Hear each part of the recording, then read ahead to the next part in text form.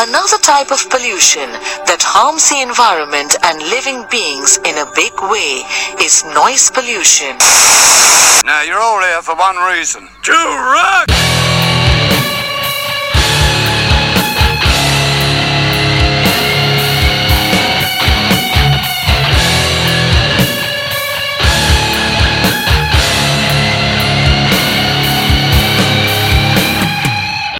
What's up, everybody? Here we go with another noise pollution. Let's kick things off straight away, not waste a second of time. Let's get into a track from PurEnvy. It's Embodied by Dust.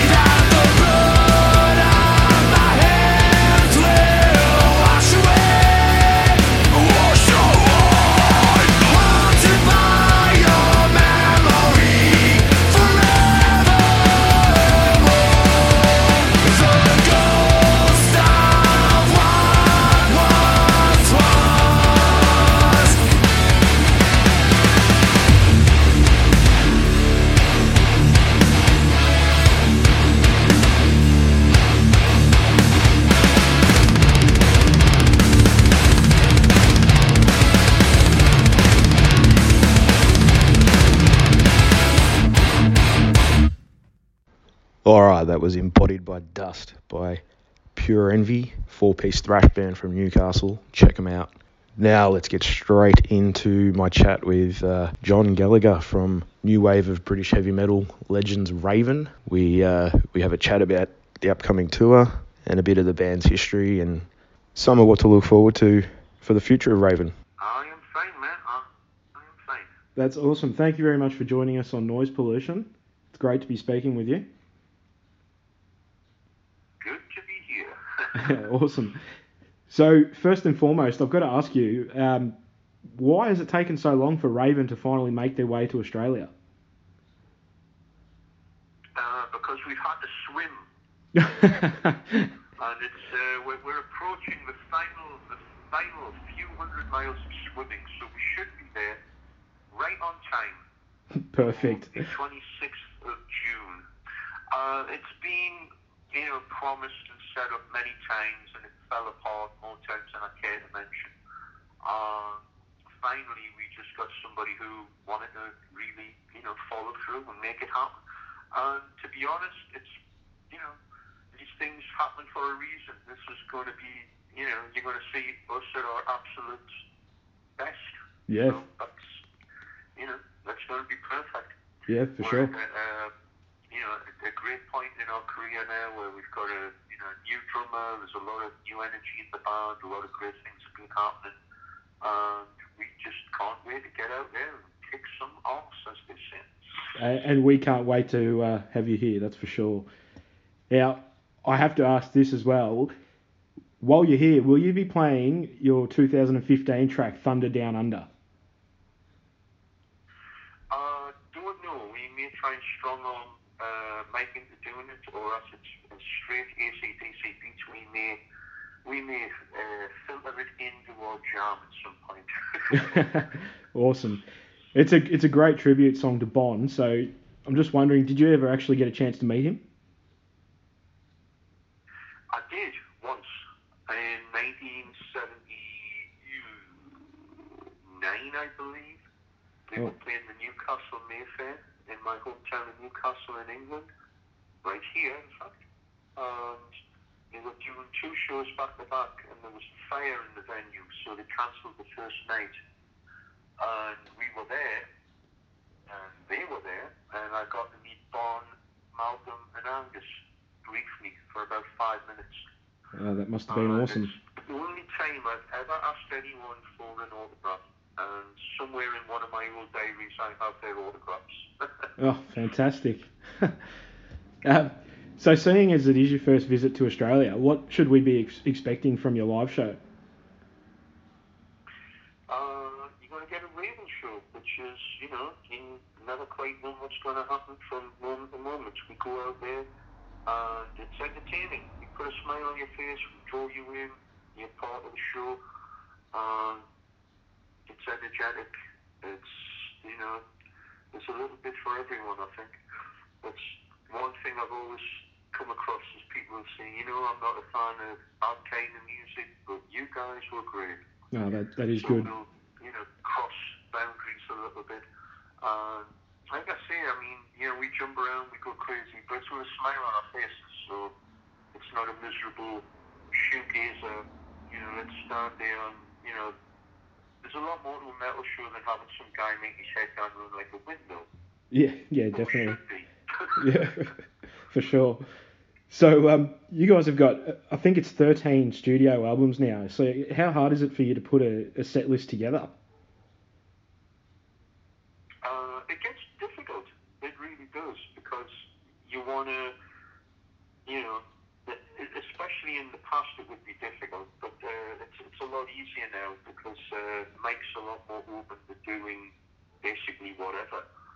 We've had some people say, well, why don't you do this song? We told them, okay, let's do it. So we put songs in the set that literally we've never done in 30, 35 years. And we started doing Wiped Out. Awesome. Which I think the last time we played it was 86. And when we played Japan and China, we were actually playing the Sweet Medley, Hellraiser Action, which I don't think we played since about 85. Oh, that's great. So yeah, it's a lot of fun for us to dust off some of these songs and do them for the first time. Yeah. Literally. And when you're putting a set list there'll together, there'll be more of that, as it goes on. yeah, We yeah, will come across, look at people's requests. I mean, we're looking at re-recording a lot of the stuff at a certain point, really more of an exercise or something that we probably sell at gigs rather than a redo, because that always comes across as just a little bit, it doesn't matter how good you're going to redo it, it'll never catch the magic of the original.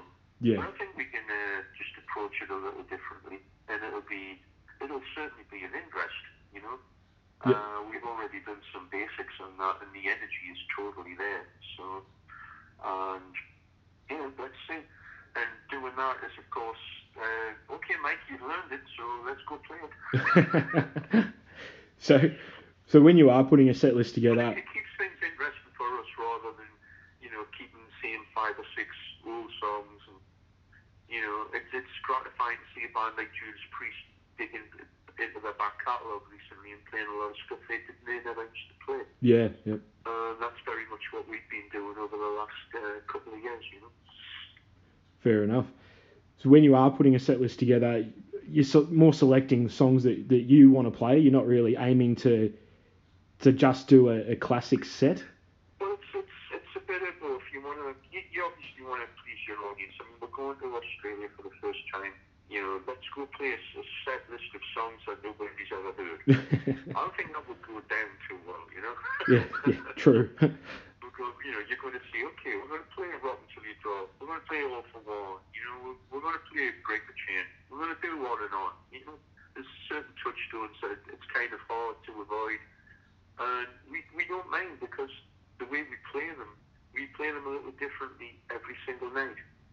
We're not locked into playing the solo the same way or the fill the same way. Or, you know what I mean? Yeah. So there's an improvisational approach to even on songs like that, it's more of a small degree, and on other ones on a greater degree. But it keeps it fun for us, and it keeps the music alive. When you put it into a box and it's covered with mould and it has to be done exactly the same way every time, that's boring. Yeah. And we're not boring, so we won't do it like that. Sounds good to me. So, do you still have plans for a new Raven album? Yep, we have. Pardon me. We have a new album in the can, completed, finished, and that's one of the things we will do on these shows. So we'll play at least one brand new song. Awesome. That hasn't been out yet. So we'll give you a taster of what's going on with that.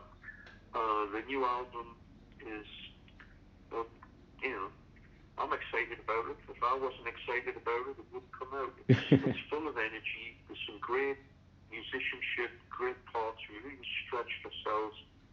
So it's everything you would want. It's fast, it's complicated, it's simple, it's melodic, it's got hooks, and it's crazy and noisy all at the same time. So it's a real Raven album. A few friends heard it and figured it actually sounded as if we went back in a time machine and decided to continue on from the Wiped Out album to a degree. Well, that sounds really good. I kind of get that, because there's a lot of fast songs with some complicated parts in it. But it's got the balance, the craziness against the structure, the noise against the melody, and catchy but crazy. It's all right. Yep. And is there a release date for that at the moment, or not just yet? For the end of the year, and if the record company has their way and fights us hard enough, it might be the beginning of next year. But what we're looking to do is hopefully put out, at the very least, a digital single. And again, if we can have our way, we'll put out a physical single, which would have a B-side, of course, which would be fun. Yep. We'll either do a cover or maybe re-record an old song or something for the B-side to just make something special. That will be out, I don't know, September, October-ish, something like that, just to keep things going until the actual album arrives. Awesome. I think it'll be fun, and it's a nice little taster, and it'll show people where we're going and what we're doing. Yep. And how would you say your writing process and the recording process has changed for you guys since the early days? Yeah, well, it's really changed on this one in particular. I mean, we kind of took the reins on our second album, Wiped Out, where it was, we had an engineer who came in. It was his first project, so we kind of bullied him around a bit. And that's when we were aware of we didn't have to play the same song 400 times to get to the end. Even on tape machines, you could drop in. Yeah. And that makes the creative process so much easier when you don't bore yourself to death trying to get it perfect. You can just play until you screw up, rewind until there's a point where you can drop in and do that. So we've always pushed the aspect of trying to get it so it sounded like it was live this time around. And now we get to the point where we got Mike in, and Mike said, well, I do the drums by myself in my studio. I'm like, oh. So you use a click track? He goes, yeah, but I use a click track where it's like, it varies, so it's got a human feel, so it's a little faster, a little slower, a little faster, a little slower. He says, put it this way, send me a demo, I'll do drums to it, tell me what you think. So I sent him a demo of the song, and what I got back blew my mind, blew my head off. I'm like, well, I don't care if you're sitting in a bucket of Marmite playing the drums. If this is how good it sounds, do what you got to do. Yeah. So he did all the drums that way, and we've, done our parts separately. And it's worked out great. And Wow, because you've got that flexibility, you've always got the ability to say, let's change this, and then he can go and change his part and send it back. And, and it makes the drums that much more creative when for years, everyone else in the band has had the ability to go, I don't like this, let's do this part over. And usually the drum part was something that was laboured over till you got a usable take.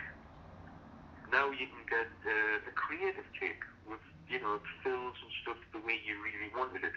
Yeah. And that makes the whole process, better. It brings more to the table. And it's the end product that matters the most, isn't it? Basically got dragged kicking and screaming into the 21st century. Yeah. So Raven's it's basically been a little bit over a 4-decade career now. How does that feel for you? Well, it's 45 years at this point. Yeah. It's crazy. It's ridiculous. It makes no sense. And it's humbling. And it's a responsibility. We do what we do in a certain way. And, we're going to fly that flag. We're going to do it to the best of our ability. So no one will walk in and go, yeah, they were okay, but they used to be so much better. Yeah. No, we're not going to be one of those bands where it's trading totally on nostalgia, and you've got, 3 fossils standing up there trying to make it to the end of the show. We've got more energy, we're playing better, and we're just overall better than we've ever been. We're enjoying it more, and we appreciate it more, so why not? Let's keep it going. Absolutely. And still to this day, you're picking up younger generations, they're discovering your music, they're coming to the shows. That must be a fantastic feeling for you as well. It is. In many places, there's like 3 generations of fans. Yeah. Which is like crazy. You've got people whose kids and their kids are coming. And you play in parts of the world like, Japan, and we just played China, and then when we play South America, which we're going to before we come to you guys, we're doing like 13, 14 dates in Latin and South America. There's like nobody over 25. Wow. It's a whole new thing, and these people are knowledgeable, they know all the songs, they know all the words, they know all the albums. It's crazy. But it's really great, Yep. It shows the music, the torch gets passed from generation to generation, and, there's no expiration on good music. People, if it's good, then hopefully there's an audience out there for it. And it's certainly working for us. Absolutely. Good times for us, definitely. For sure. Now, I mentioned earlier that you've got it's a 13 studio album catalogue. Is there a particular album that you'd say is your proudest achievement? Well, it's like saying who's your favourite kid, There's some I like more than others, but obviously there's a few that jump out. I mean, the first three, because the first album was the first album. The second album was pushing the envelope as far as we possibly could. Yeah. The third album was working with a real, known producer and working in a real studio. And then, albums like Nothing Exceeds Like Excess, when we came back from, losing our drummer, coming in with Joe for the first time, really coming back with that. It's always been a case of, whatever adversity was happening at the time, and we managed to get over it. Like the Walk Through Fire album after, Mark having his terrible accident in 2001. And, Yeah. Surviving that and learning how to walk and getting back on his feet, literally. It's just been onward and upward from then on in, Yep. So, I'm not particularly fond of the Packers Back album from the Atlantic era, but we learned so much from doing it. It was all a lot of negative stuff, but, you live and learn, and what it doesn't kill you makes you stronger, hopefully. So 100%. and we came back from that with one of our best albums, Life's a Bitch. Yep. So, if that's what it takes to get to there, that's fair enough. Absolutely. Now, you mentioned it's been 45 years. You must have you must have countless fond memories of your career. Is there one in particular you could share with us right now? Oh, jeez. I think one of my favourite shows was in Oklahoma City in 1983. Are you familiar with the Blues Brothers movie? Oh, yeah, for sure. The chicken wire incident. Yeah, yeah. Where the band come out and they're throwing shit at the chicken wire. Well, we played a club that was just like that, but there was no chicken wire. Oh. So Metallica went on first, and people are throwing bottles and beer mats and food, and they were horrified.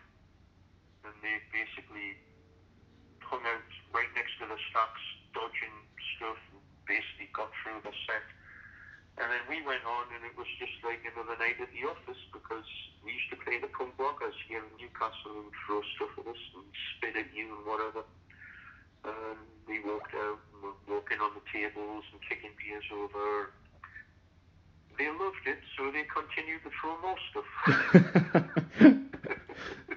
Probably not the result that you were actually hoping for. Yeah, there was many crazy shows on that tour, that's for sure. That was one of them. I can imagine. Speaking of Metallica, it's no secret that you were sort of integral in the early days of their career, and Anthrax for that matter. Are there any younger bands now that you'd like to sort of take out on the road and give them a bit of a leg up? There's some good bands playing all kinds of stuff. I believe there's a band from Sweden called Enforcer. They're pretty cool. Yeah. And there's a band we played with and really liked them, Night Demon. We took them out on a tour in the States. They're great. They're a lot of fun. We're up for taking anyone out that's talented, Fair enough. That's entertaining and brings something to the table. Yep. I've never shied away from that. I never really see the point of having a band that doesn't fit, or is just, let's pick a lame band so that we look better. Yeah. I hate that.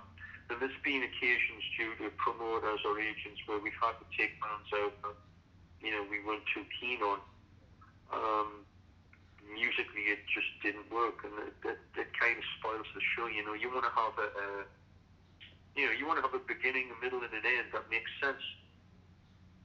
So, absolutely, we're always up for taking out a young, hungry band. And actually, and at this point, where we are, we're looking to be that young, hungry band and go out and play with other bands. We toured with Udo Dirkschneider back in 2017. which was really great for us because we got to play a lot of places in Europe that we never played. Oh, that's great. Or Great. we played, maybe one gig. So we got to the Baltics, Latvia, Estonia, and Lithuania for the first time. We played a lot of shows in Finland for the first time, Sweden for the first time, Denmark. Great. And then did the same thing again with Saxon last year, which was really, it's great for our profile because it's a lot of people that maybe know of us but really don't know us. So we get to play with a bigger audience and get to play with different people.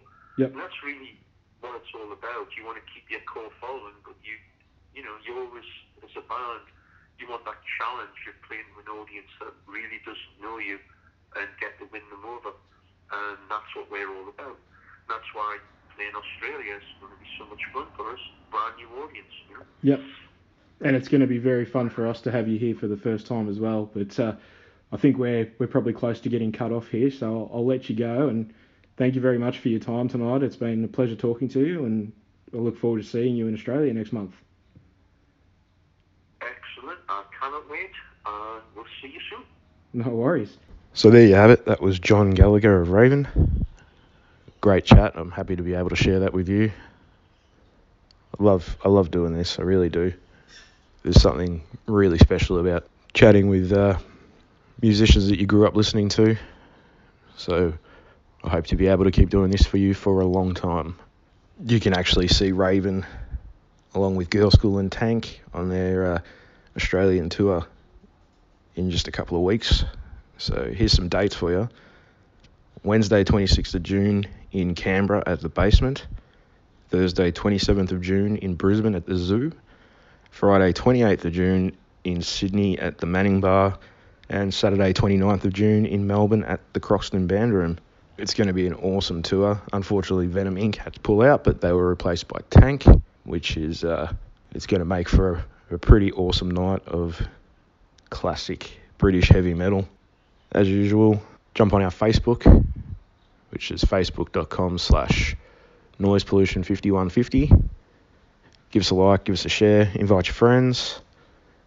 And, of course, check out noisepollutionnetwork.wordpress.com, where all the reviews and other written interviews and things like that appear.